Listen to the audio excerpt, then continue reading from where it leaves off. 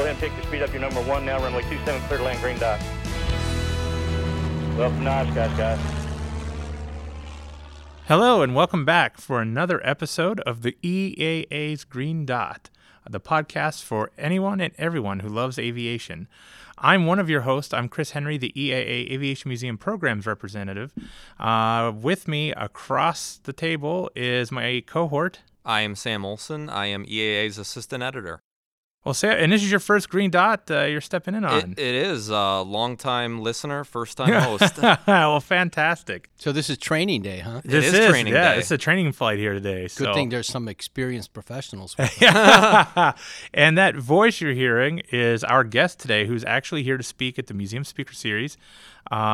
Anybody who follows the history of naval aircraft that are being restored, and if you visit naval or different aviation museums, you've seen a lot of his work there. With us is Taras Lysenko. Taras, thank you so much for being here and coming to speak at the museum tonight. Thank you for having me. It's a pleasure.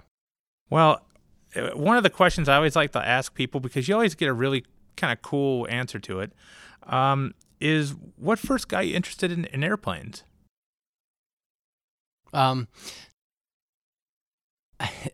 People ask me that question all the time, and what my real interest in life is exploration.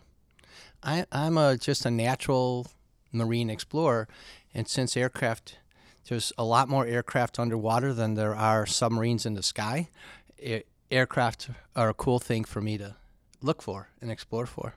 And the stories are, I don't know if the word great is what I should use. The stories are very interesting. When you look at aircraft crashed in the water, they're very interesting stories. There's something happened, something traumatic happened there.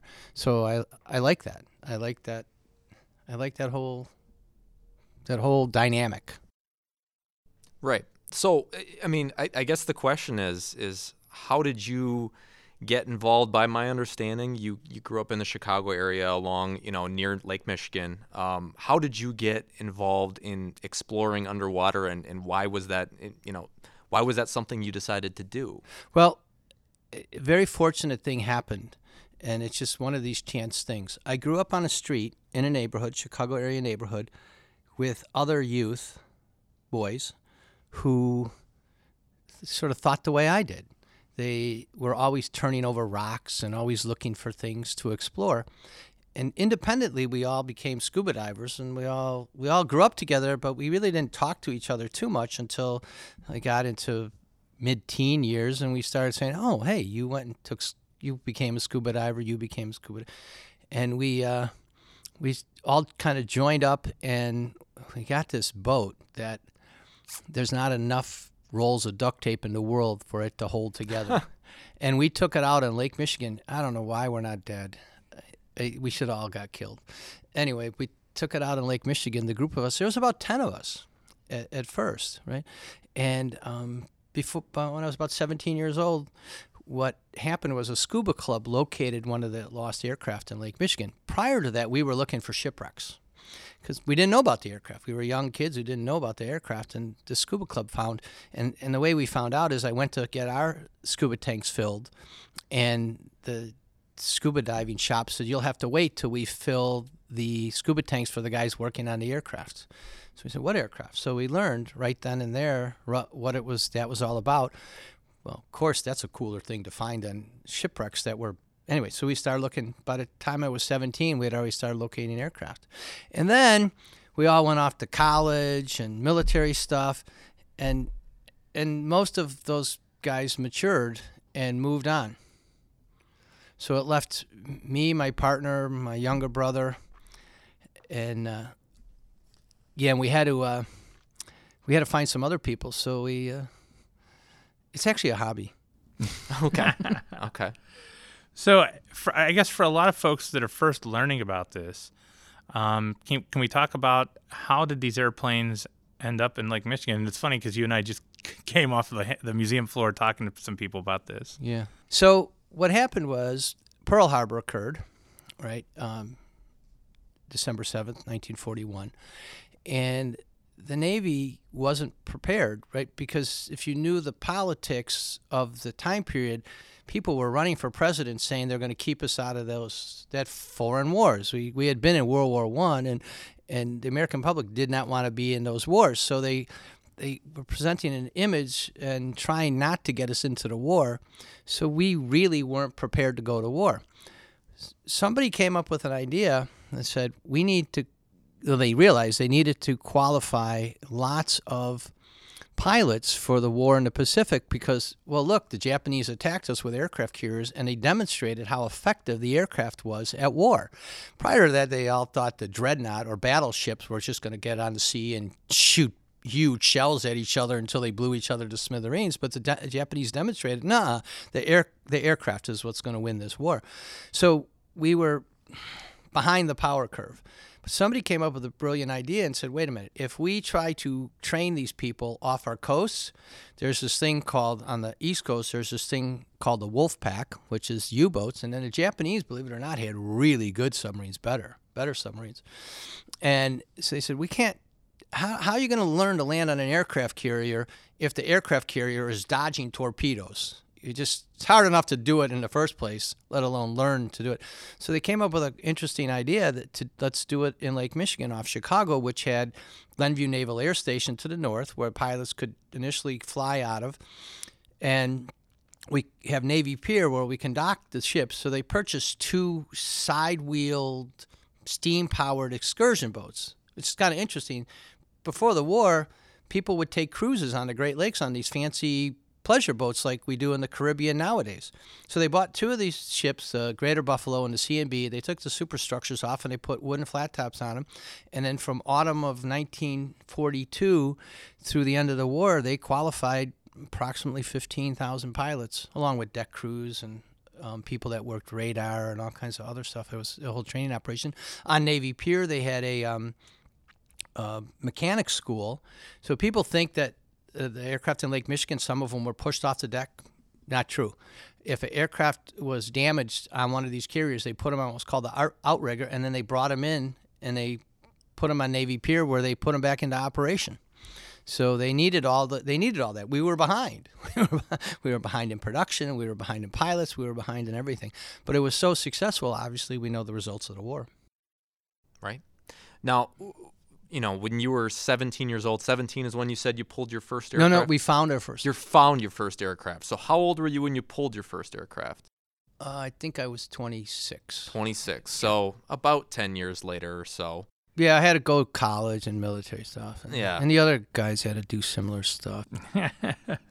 So what was it? I mean, I guess what was it like? That you see the aircraft coming out of the lake. This is the first one you've ever recovered. What was that feeling like? I got to tell you, it's going to surprise you what I'm going to say. There's a problem in Chicago, which is, you ever go down the highway and there's an accident and all of a sudden all the traffic stops because what are people doing? Gaping, right? Right. Well, Chicago's got thousands and thousands of pleasure boats. So picture this. We bring an aircraft in.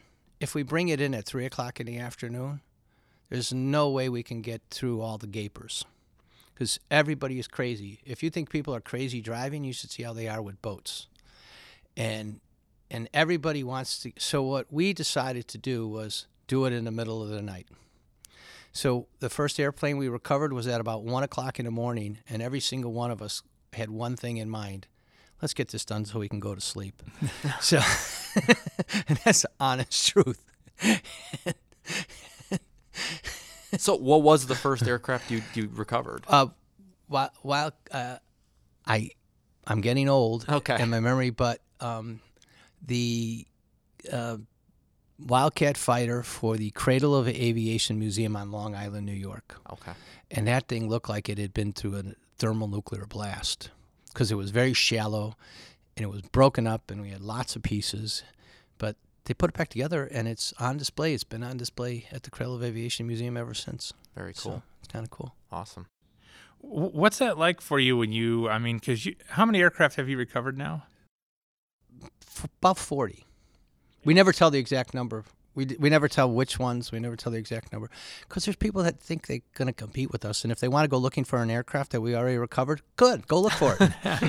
I spend more time. You just need to look harder and longer. Well, and how does it feel, when you walk into a museum and there's this, just like the Wildcat that's out in the Eagle Hangar right now, and there's this airplane you recovered that's fully restored, and how does that? It's got to do something to you. It does. Actually, it does. So, and this may sound kind of bad. Most people in life are spectators that exist. There's a small percentage who really live and are the people who do things. Most people spend their life, they go to work for 40 years out of their life, and then they retire and sit by a pool in Florida and tell stories of whatever. And it ends up, what's left of them is a tombstone. If you look at it from that perspective, just imagine all the tombstones I have all over the country. This is kind of cool, right? Yeah, absolutely. And those tombstones will be here as long as there's the United States of America. So people, as long as there's this country, will know what we did. Even though it's a bunch of immature kids clowning around. Because that's really what we are. I'm really like 17. Can you tell? Yeah. Absolutely. I never grew up. I just didn't grow up. But I know when I die, forever, people will know what I did. Sure. And that's kind of cool. Absolutely. A real legacy. Yeah. Absolutely. It's just, and you can't take that away from me. Nobody can ever take that away. Right. So no matter how bad they say I am. And they say I'm pretty bad. It's just their perspective. So when it comes to the process, between finding the aircraft at the bottom of the lake and somehow dragging it up. I mean, I'm no expert when it comes to stuff like that. Can you just kind of explain that process from locating it to actually pulling it out of the water? Have a week? How about the Cliff Notes? Okay. A lot of people believe that the U.S. Navy gave us positions, and that's not the case. All of the locating of the aircraft, that's just my partner and I, Alan Olson's. That's all our doing. We just did that on our own. Once we located them, and the director and deputy director of the National Naval Aviation Museum said, I'd like that aircraft. We go through this whole process. For one, we have to raise money. And then we have to get all the other government agency approvals. And one of the agencies is the Navy History and Heritage Command. And I don't think I want to ruin the pleasure of this conversation by telling you how bad they are, but I think it suffices how bad they are, because they have people in there that are called archaeologists, and archaeologists believe the rest of the people in the country have no business touching, seeing these things, that only they should. They're the elitists, the special people, the anointed ones that should be able to do this. Anyway, aside from that, then we have to go get permission from the Army Corps of Engineers, and the Army Corps of Engineers has to engage, I thought it was like 32 different entities, agencies. So there's Fish and Wildlife, there's EPA, there's all and if people don't understand how encroaching government is, it's amazing. These agencies will all have these overlapping responsibilities, right? So like the EPA, if we satisfy the EPA, well, why do we need to satisfy somebody else who says they have a environmental protection thing? We have to do this thing called the National Environmental Policy Act study, which was intended for if, like, the Navy wants to build a runway out off of some city out into the ocean and cuts off ocean currents with that runway, they have to study why they're not harming the ecosystem. Every day during the summer, off of Chicago or in the Chicago harbors, boats sink in the harbor or sink out in the lake, and they're recovered. Nobody has to do an Environmental Policy Act study, and we're picking up something that's about the size of a boat. We're not disturbing the environment, right? But they make us do this, and it costs an awful lot of money. We even have to consult with the Native American tribes to see what their opinion is on the subject matter, which they've been actually wonderful. They say, what do we have to do with that? They've been very honest, right? Then we have to go through this thing called the National Historic Preservation Trust, which is a group of people that I have no idea what they're talking about, whatever. And they say, well, we will only say yes if we agree to these certain things. And there's the historic preservation agencies from the states, different states. They just make work. They just try to appear like they're doing something. Anyway, so once we get everybody to say yes or no comment, which takes a long time, then Naval History and Heritage Command has to give their decision, who those people just a few years ago learned what radium was. They had no idea what radium, and so all the pilots that know what radium, anyway, and it's a nightmare. So it takes a long time. The last aircraft we recovered, we located in the 90s. So we're talking 15, 20 years later we get to recover them. So it's a nightmare. So once you get all the approvals from the different agencies or the no comments, whatever they may be, you find the location, and what do you do from there? Oh, once all the approvals are in? Yeah. And we have the funding? Yes. Oh, we also have to have the receiver museum and the funding for restoration and all that stuff. We have to have all, yeah. It's a nightmare. Well, then, what do we do to recover it? Yeah. Oh, we attach our heave compensation lifting system, pick it up, tow it into the harbor, pull it out with a crane, and disassemble it and send it away. Pretty succinct. That is the Cliff Notes version. Yeah. Yeah. So the hard part is on the front end of all the work. It's the paperwork. The recovery is, to us, it's, wow, we can recover now. Oh, well, that'll be easy. So how do you, how do you find and track the aircraft? Like, how did you first find out that this aircraft is down there? Like, so the ships had very good log records, very interesting log records. If somebody was fined $5 or $10, it's in the log records. Wow. They tell you what food was brought on board, all that kind of stuff. So remember I said it was training for deck crews and radar people and that? One of the things they had, and I had this crazy guy telling me how the captain got up when a plane crashed, got up on the deck of the ship and looked where he was. And I said, no, they had radar. And he just refused to believe me. Radar wasn't invented. Okay, don't believe me. Anyway, they had radar, and they were training radar crews. And so when an aircraft would crash, have any of you guys been in the military? Okay. In the military, there's a set of phrases that's used. Explanation, demonstration, practical application. So they're training them on radar, so they've explained, they've demonstrated the radar, doing the radar thing. A plane would crash, that would be a practical application. So they would tell them to get radar fixes, a position based on radar fixes. So the radar's making this sweep. You guys seen radar, right? Go around, making a sweep. So it goes around and it hits St. Joseph Harbor, Michigan's harbor entrance. So they get the distance and the azimuth to that. Hits Michigan City Harbor entrance, they get that. Hits Chicago, they get that. Waukegan Harbor, they get that. And they record all those, right? So what do you think you get when you draw those all out on a map? Normally they would get 3. It was interesting. They always seem to get 3. So what do you think you get when you draw those out? A point, right? No, a triangle. Yeah, it's sweeping. It's going around. So this one is the ship's moving. The ship doesn't stop when an aircraft crashed because they had crash boats. So the ship doesn't stop. So, okay, so you think the aircraft is going to be in that triangle, right? Never. All the tides and all that kind of stuff? No. So what people said, this is weird because people they think like they want to think. Remember earlier we were talking about what people think? They think what they want to believe.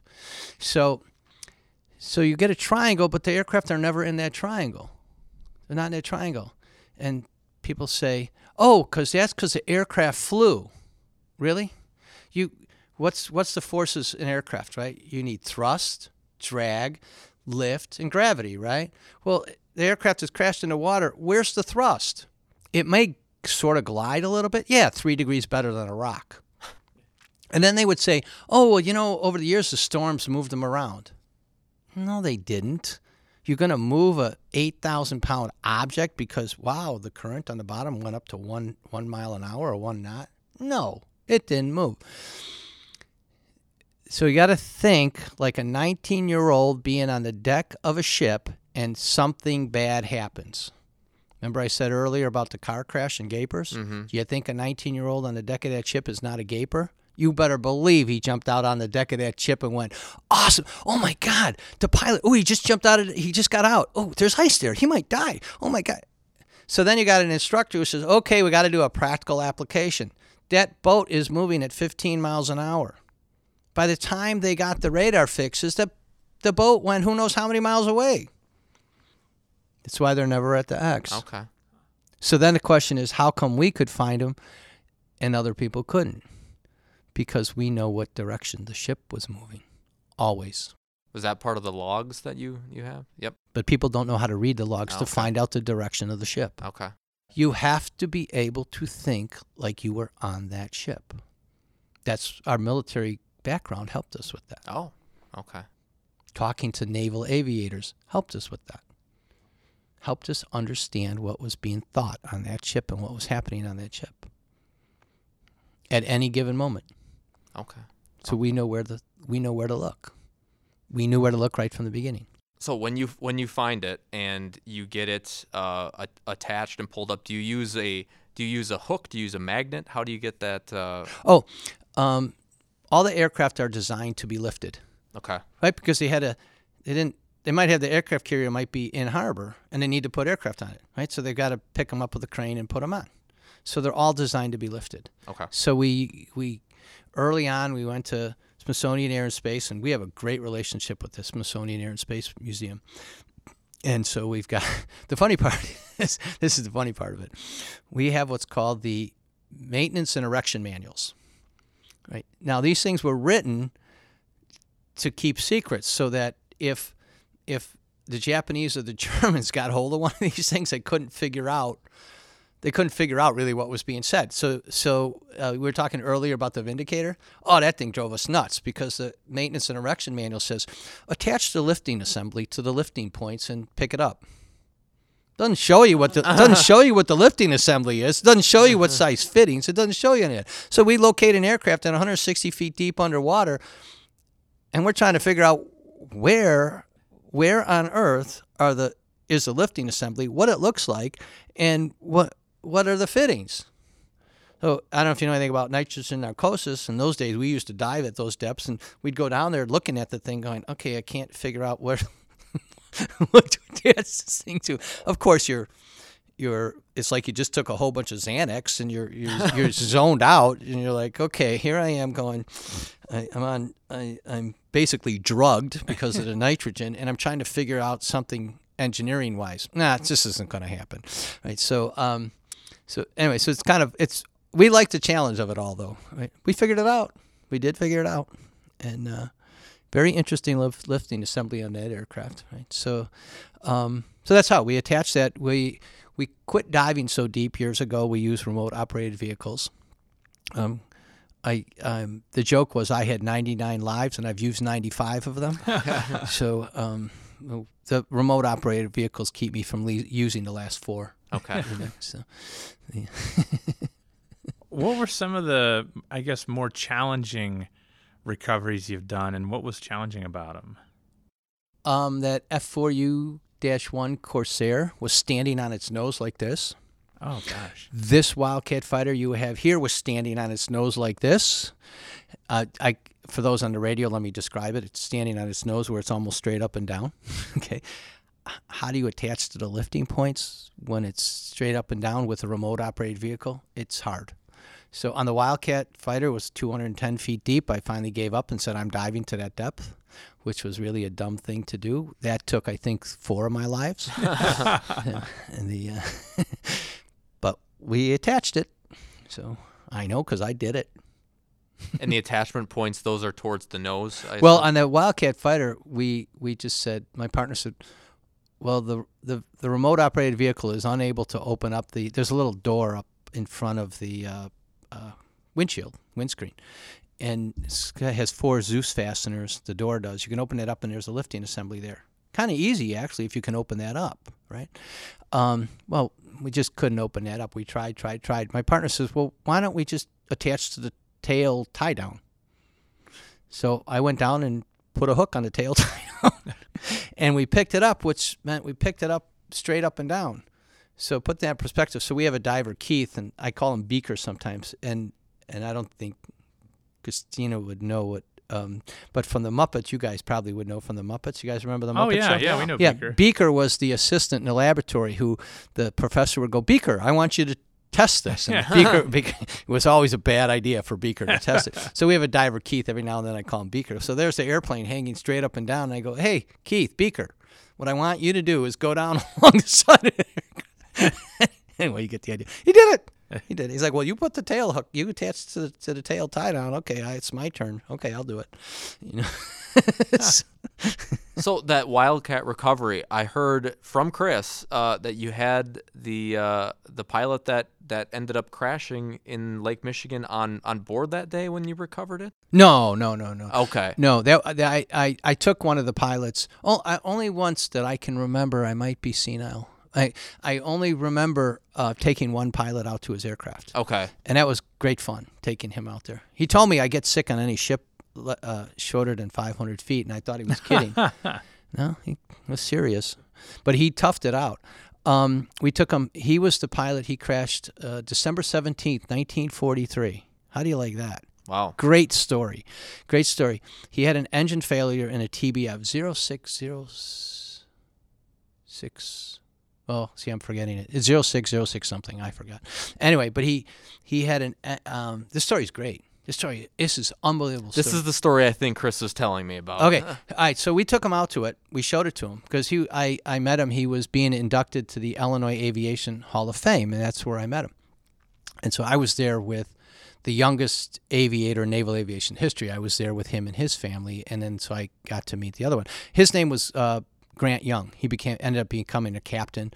So anyway, December 17th, 1943, 06064, I think. Anyway, he had an engine out about 8 to 10 miles out in Lake Michigan, ice on the water, and the crash boat pulled up to him. And I don't know if you know much about boating, but if you pull back your throttles on a lot of boat engines too hard, too quick, you'll kill the engines. Well, sure enough, they killed all their engines.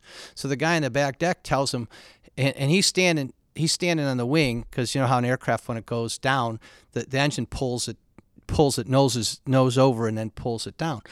And so he's standing on the wing. He doesn't even have his feet wet yet. And the guy in the back deck says, "Oh, the operator, the driver of the boat killed the engines. You'll have to swim to us." And he's like, "No. There's ice here, dude." You know, I don't think they used the word "dude" in those days. But anyway, so he had no choice. So he swims, but by the time he got to the boat, he was exhausted.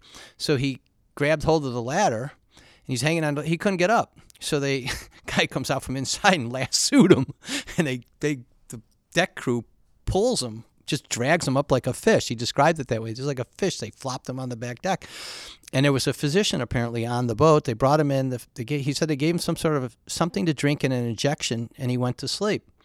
So he wakes up when they smash the boat into Navy Pier to get him off, and they put him in a Stokes litter. You know what Stokes litter is? Okay, it looks like a cage, right? It kind of forms around your body a cage. Put him in a Stokes litter because they can strap you in that. So he was strapped in that, put him in it, and he says, good thing the guy with the ropes was thinking again. The guy tied the Stokes litter and tied it to the boat because the crew dropped him back in the water. Oh my gosh. He said, that's it.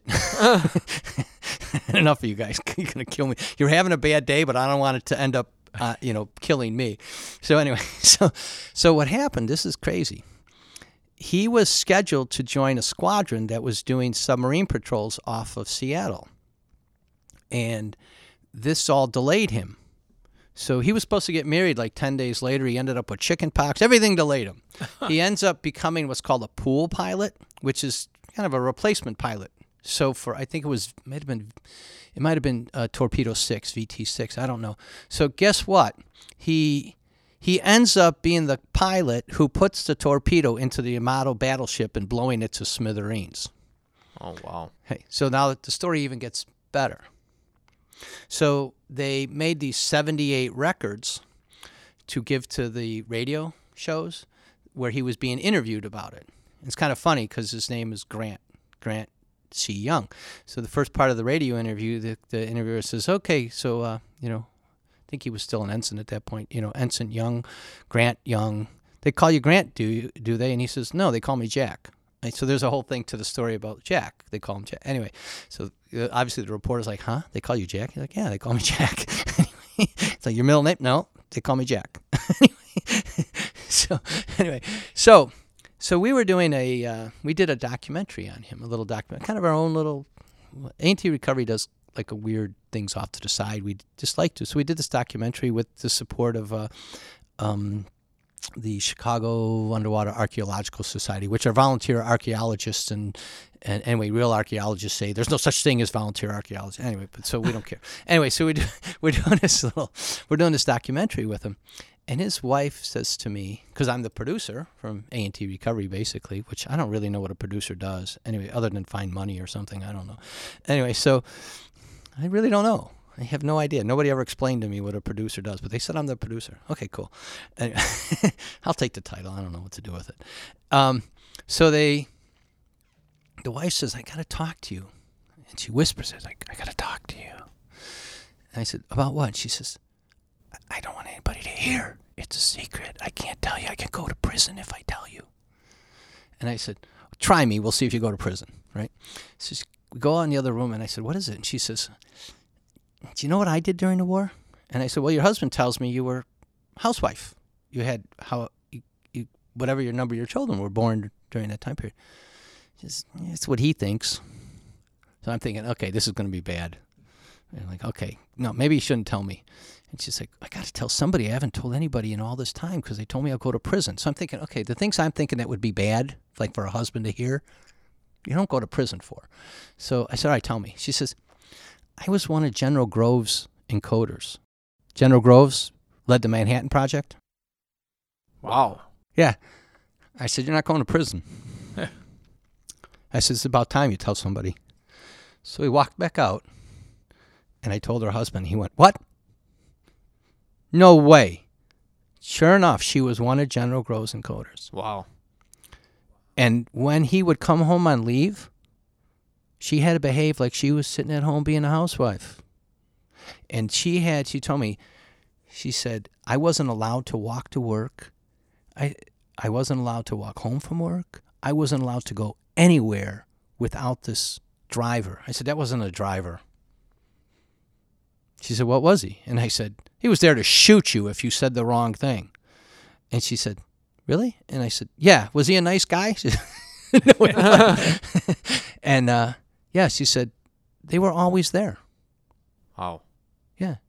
And she started telling me about Oppenheimer and started telling me all this cool stuff. And that was going to be my next question is, did she know everything? Not everything, but... she told me, she said, nuclear, fission, thermal nuclear, no idea what they were talking about. She said, but I heard all the jokes, what Grove would say about Oppenheimer and what we all said about Oppenheimer and what we all said about this other person. And she said, yeah, I had no idea what they were talking about, but I was doing the coding and encoding for it. Wow. She was one of them. There was a lot of them, but she was one of them. So she knew General Grove, she knew Oppenheimer, she knew them all. And he had no idea. Wow. She never told anybody till that day. Isn't that cool? That's very cool. Amazing. Yeah.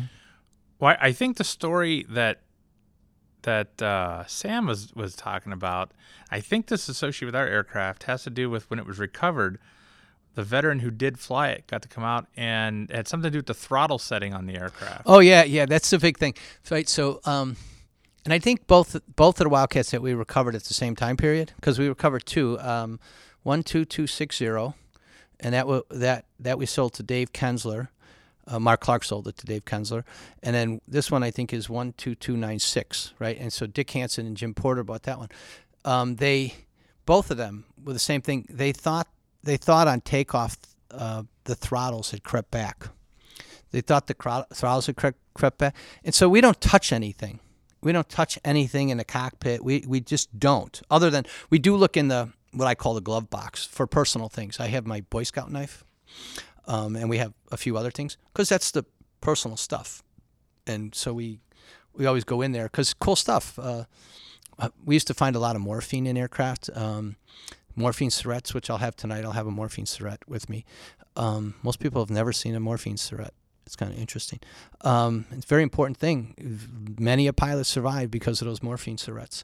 Anyway, so I have my Boy Scout knife. Anyway, so that's the only thing we look in. We look in the personal glove box for that kind of stuff. And then we ask the pilots if we can find the pilot. Well, now we can't anymore. They're all gone. But when we could, we would get hold of them and we'd say, hey, I found this. Can I keep it? So like the Boy Scout knife, the pilot said I could have it. My partner has a really nice canteen.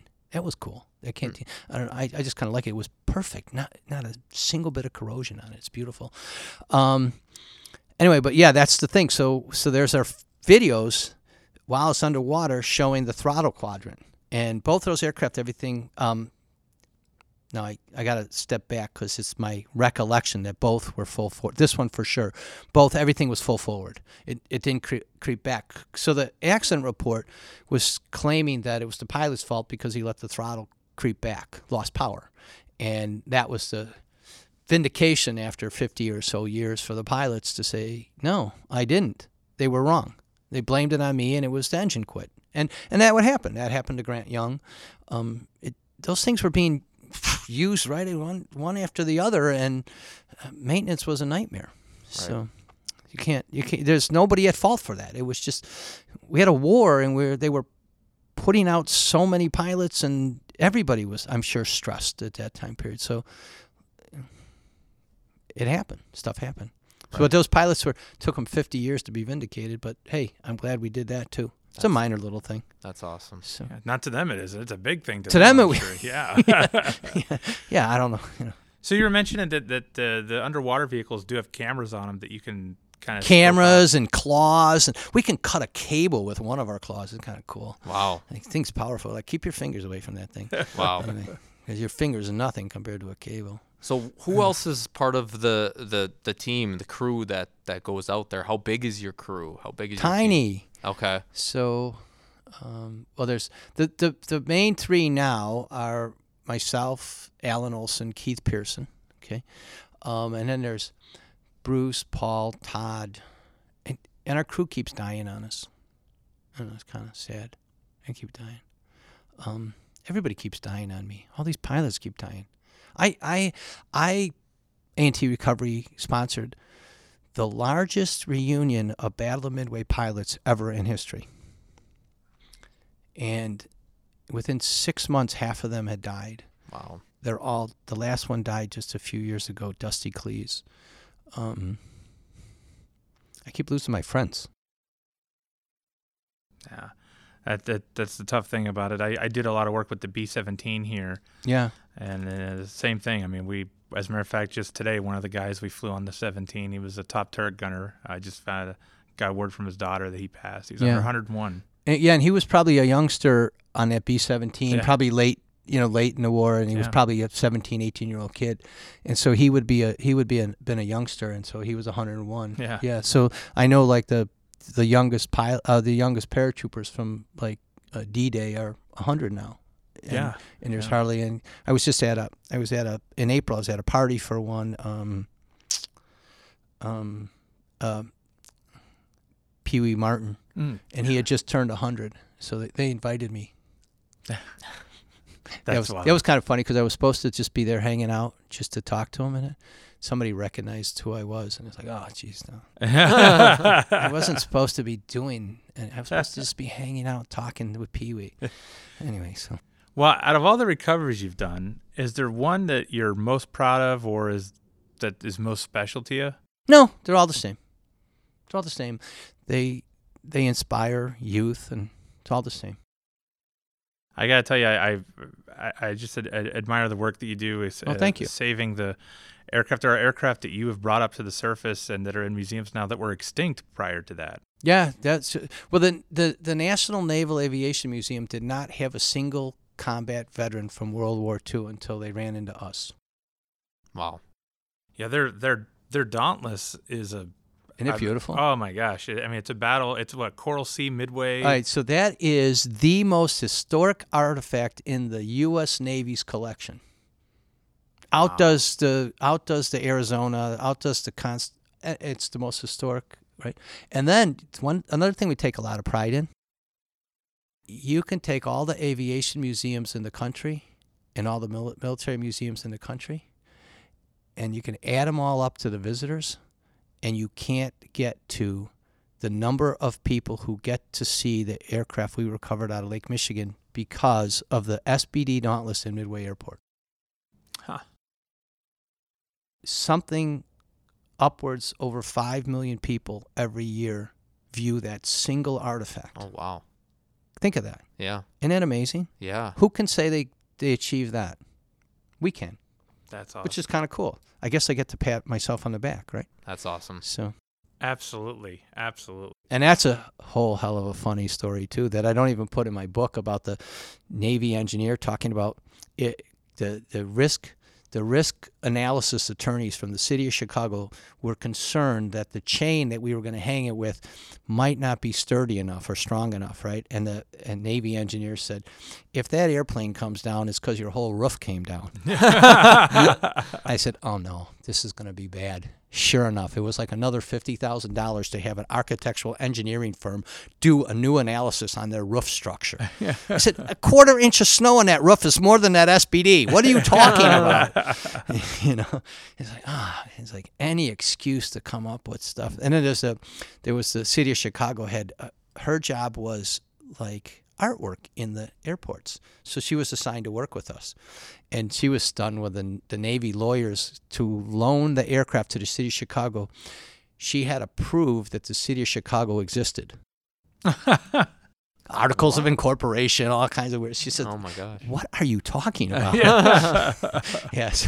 See, there's a kind of online video where she talks about it, and she's like, "We can laugh now, but you and I, we're not laughing then." And I was like, "Yeah, I was kind of mean in some of those meetings, wasn't I?" And she's like, "Yeah." She's like, "You would tell people to shut up." I was way worse then than I am now. Okay, just a little bit worse. Anyway, but I'd look at somebody and go, "You know what? Shut up. Get out of here. Shut up and get out of here because you're not helping me." So it was the whole city of Chicago stuff is amazing. Wow. So, well, and you're right. I mean, that aircraft gets seen by how many people? Millions. That's awesome. And I don't know, might have exaggerated that all the museums in the whole country don't get as much visitation as that one SBD, but I get to exaggerate a little bit. So, but there isn't any artifact that gets that much attention. Well, when you think about it, how many people, especially young kids, might look at that not realizing that what the airport's named after or in honor of, and that might be their first dose of history that this battle even ever happened. Hey, that's one of the reasons why I do it, and that's why I like EAA. You guys have, every year except for 2020, Air Ventures, and I tell people, people come and like this last summer we brought an SBD, right? And I like old people's stories, right? But I'd rather see that 10-year-old mesmerized. To me, that's worth it. Yeah. If you get that kid interested, maybe he goes home, builds a model. You got him hooked. Absolutely. Maybe that's, that kid has a chance at something that I'll never have a chance. I love to explore, and what I could do, I would give anything to be able to go to space. And I'm not talking near space like William Shatner just did. I'm talking, I want to get past this solar system. I want to see what the Andromeda Galaxy has, because I think it's going to be really wild out there. And any 10-year-old has a chance to do something I never had. And hopefully, what I do, it inspires them to reach for that. Absolutely. And we just thank you for not just yourself, but your entire team over at A&T for what you guys do, bringing these aircraft back to life. It's our pleasure. We get to brag and be arrogant. Well, you've been wonderful here so far. We're glad to have you speak. I'm still arrogant and cocky, aren't I? I don't think so, no. But no, it's glad to have you here. And for all those who are listening to this at a later recorded date, Know that every third Thursday of the month we have a speaker series here in the museum where we get an interesting guest to come and chat with us for a bit. To consider joining us for one of those evenings. And can I add something to that, Absolutely. please? I give presentations all over the country. I always ask people, could you help with my expenses? Because it gets real expensive for me to go to New York City and stay in a hotel and give a presentation. So I'm going to go bankrupt from doing that. But anyway, but I give presentations. Any group wants a presentation, the answer is always yes. Well, fantastic. Thank you, Taras. And they can reach me. You guys can put my phone number and my email address on anywhere you want because it's on the internet anyway. So, just put my name in, they'll find it. Well, absolutely will do. And thank you to all those who listen, who continue to listen to the Green Dot podcast and also provide us wonderful feedback. That helps allow us to do these podcasts. Thank you to my cohort, Sam, for his first ever appearance on the Green Dot No today. problem, Chris. And as always, the wonderful team, including Christina, who make this podcast work. So on behalf of all of us here at EAA, we'll see you next time when you're cleared to land on the Green Dot.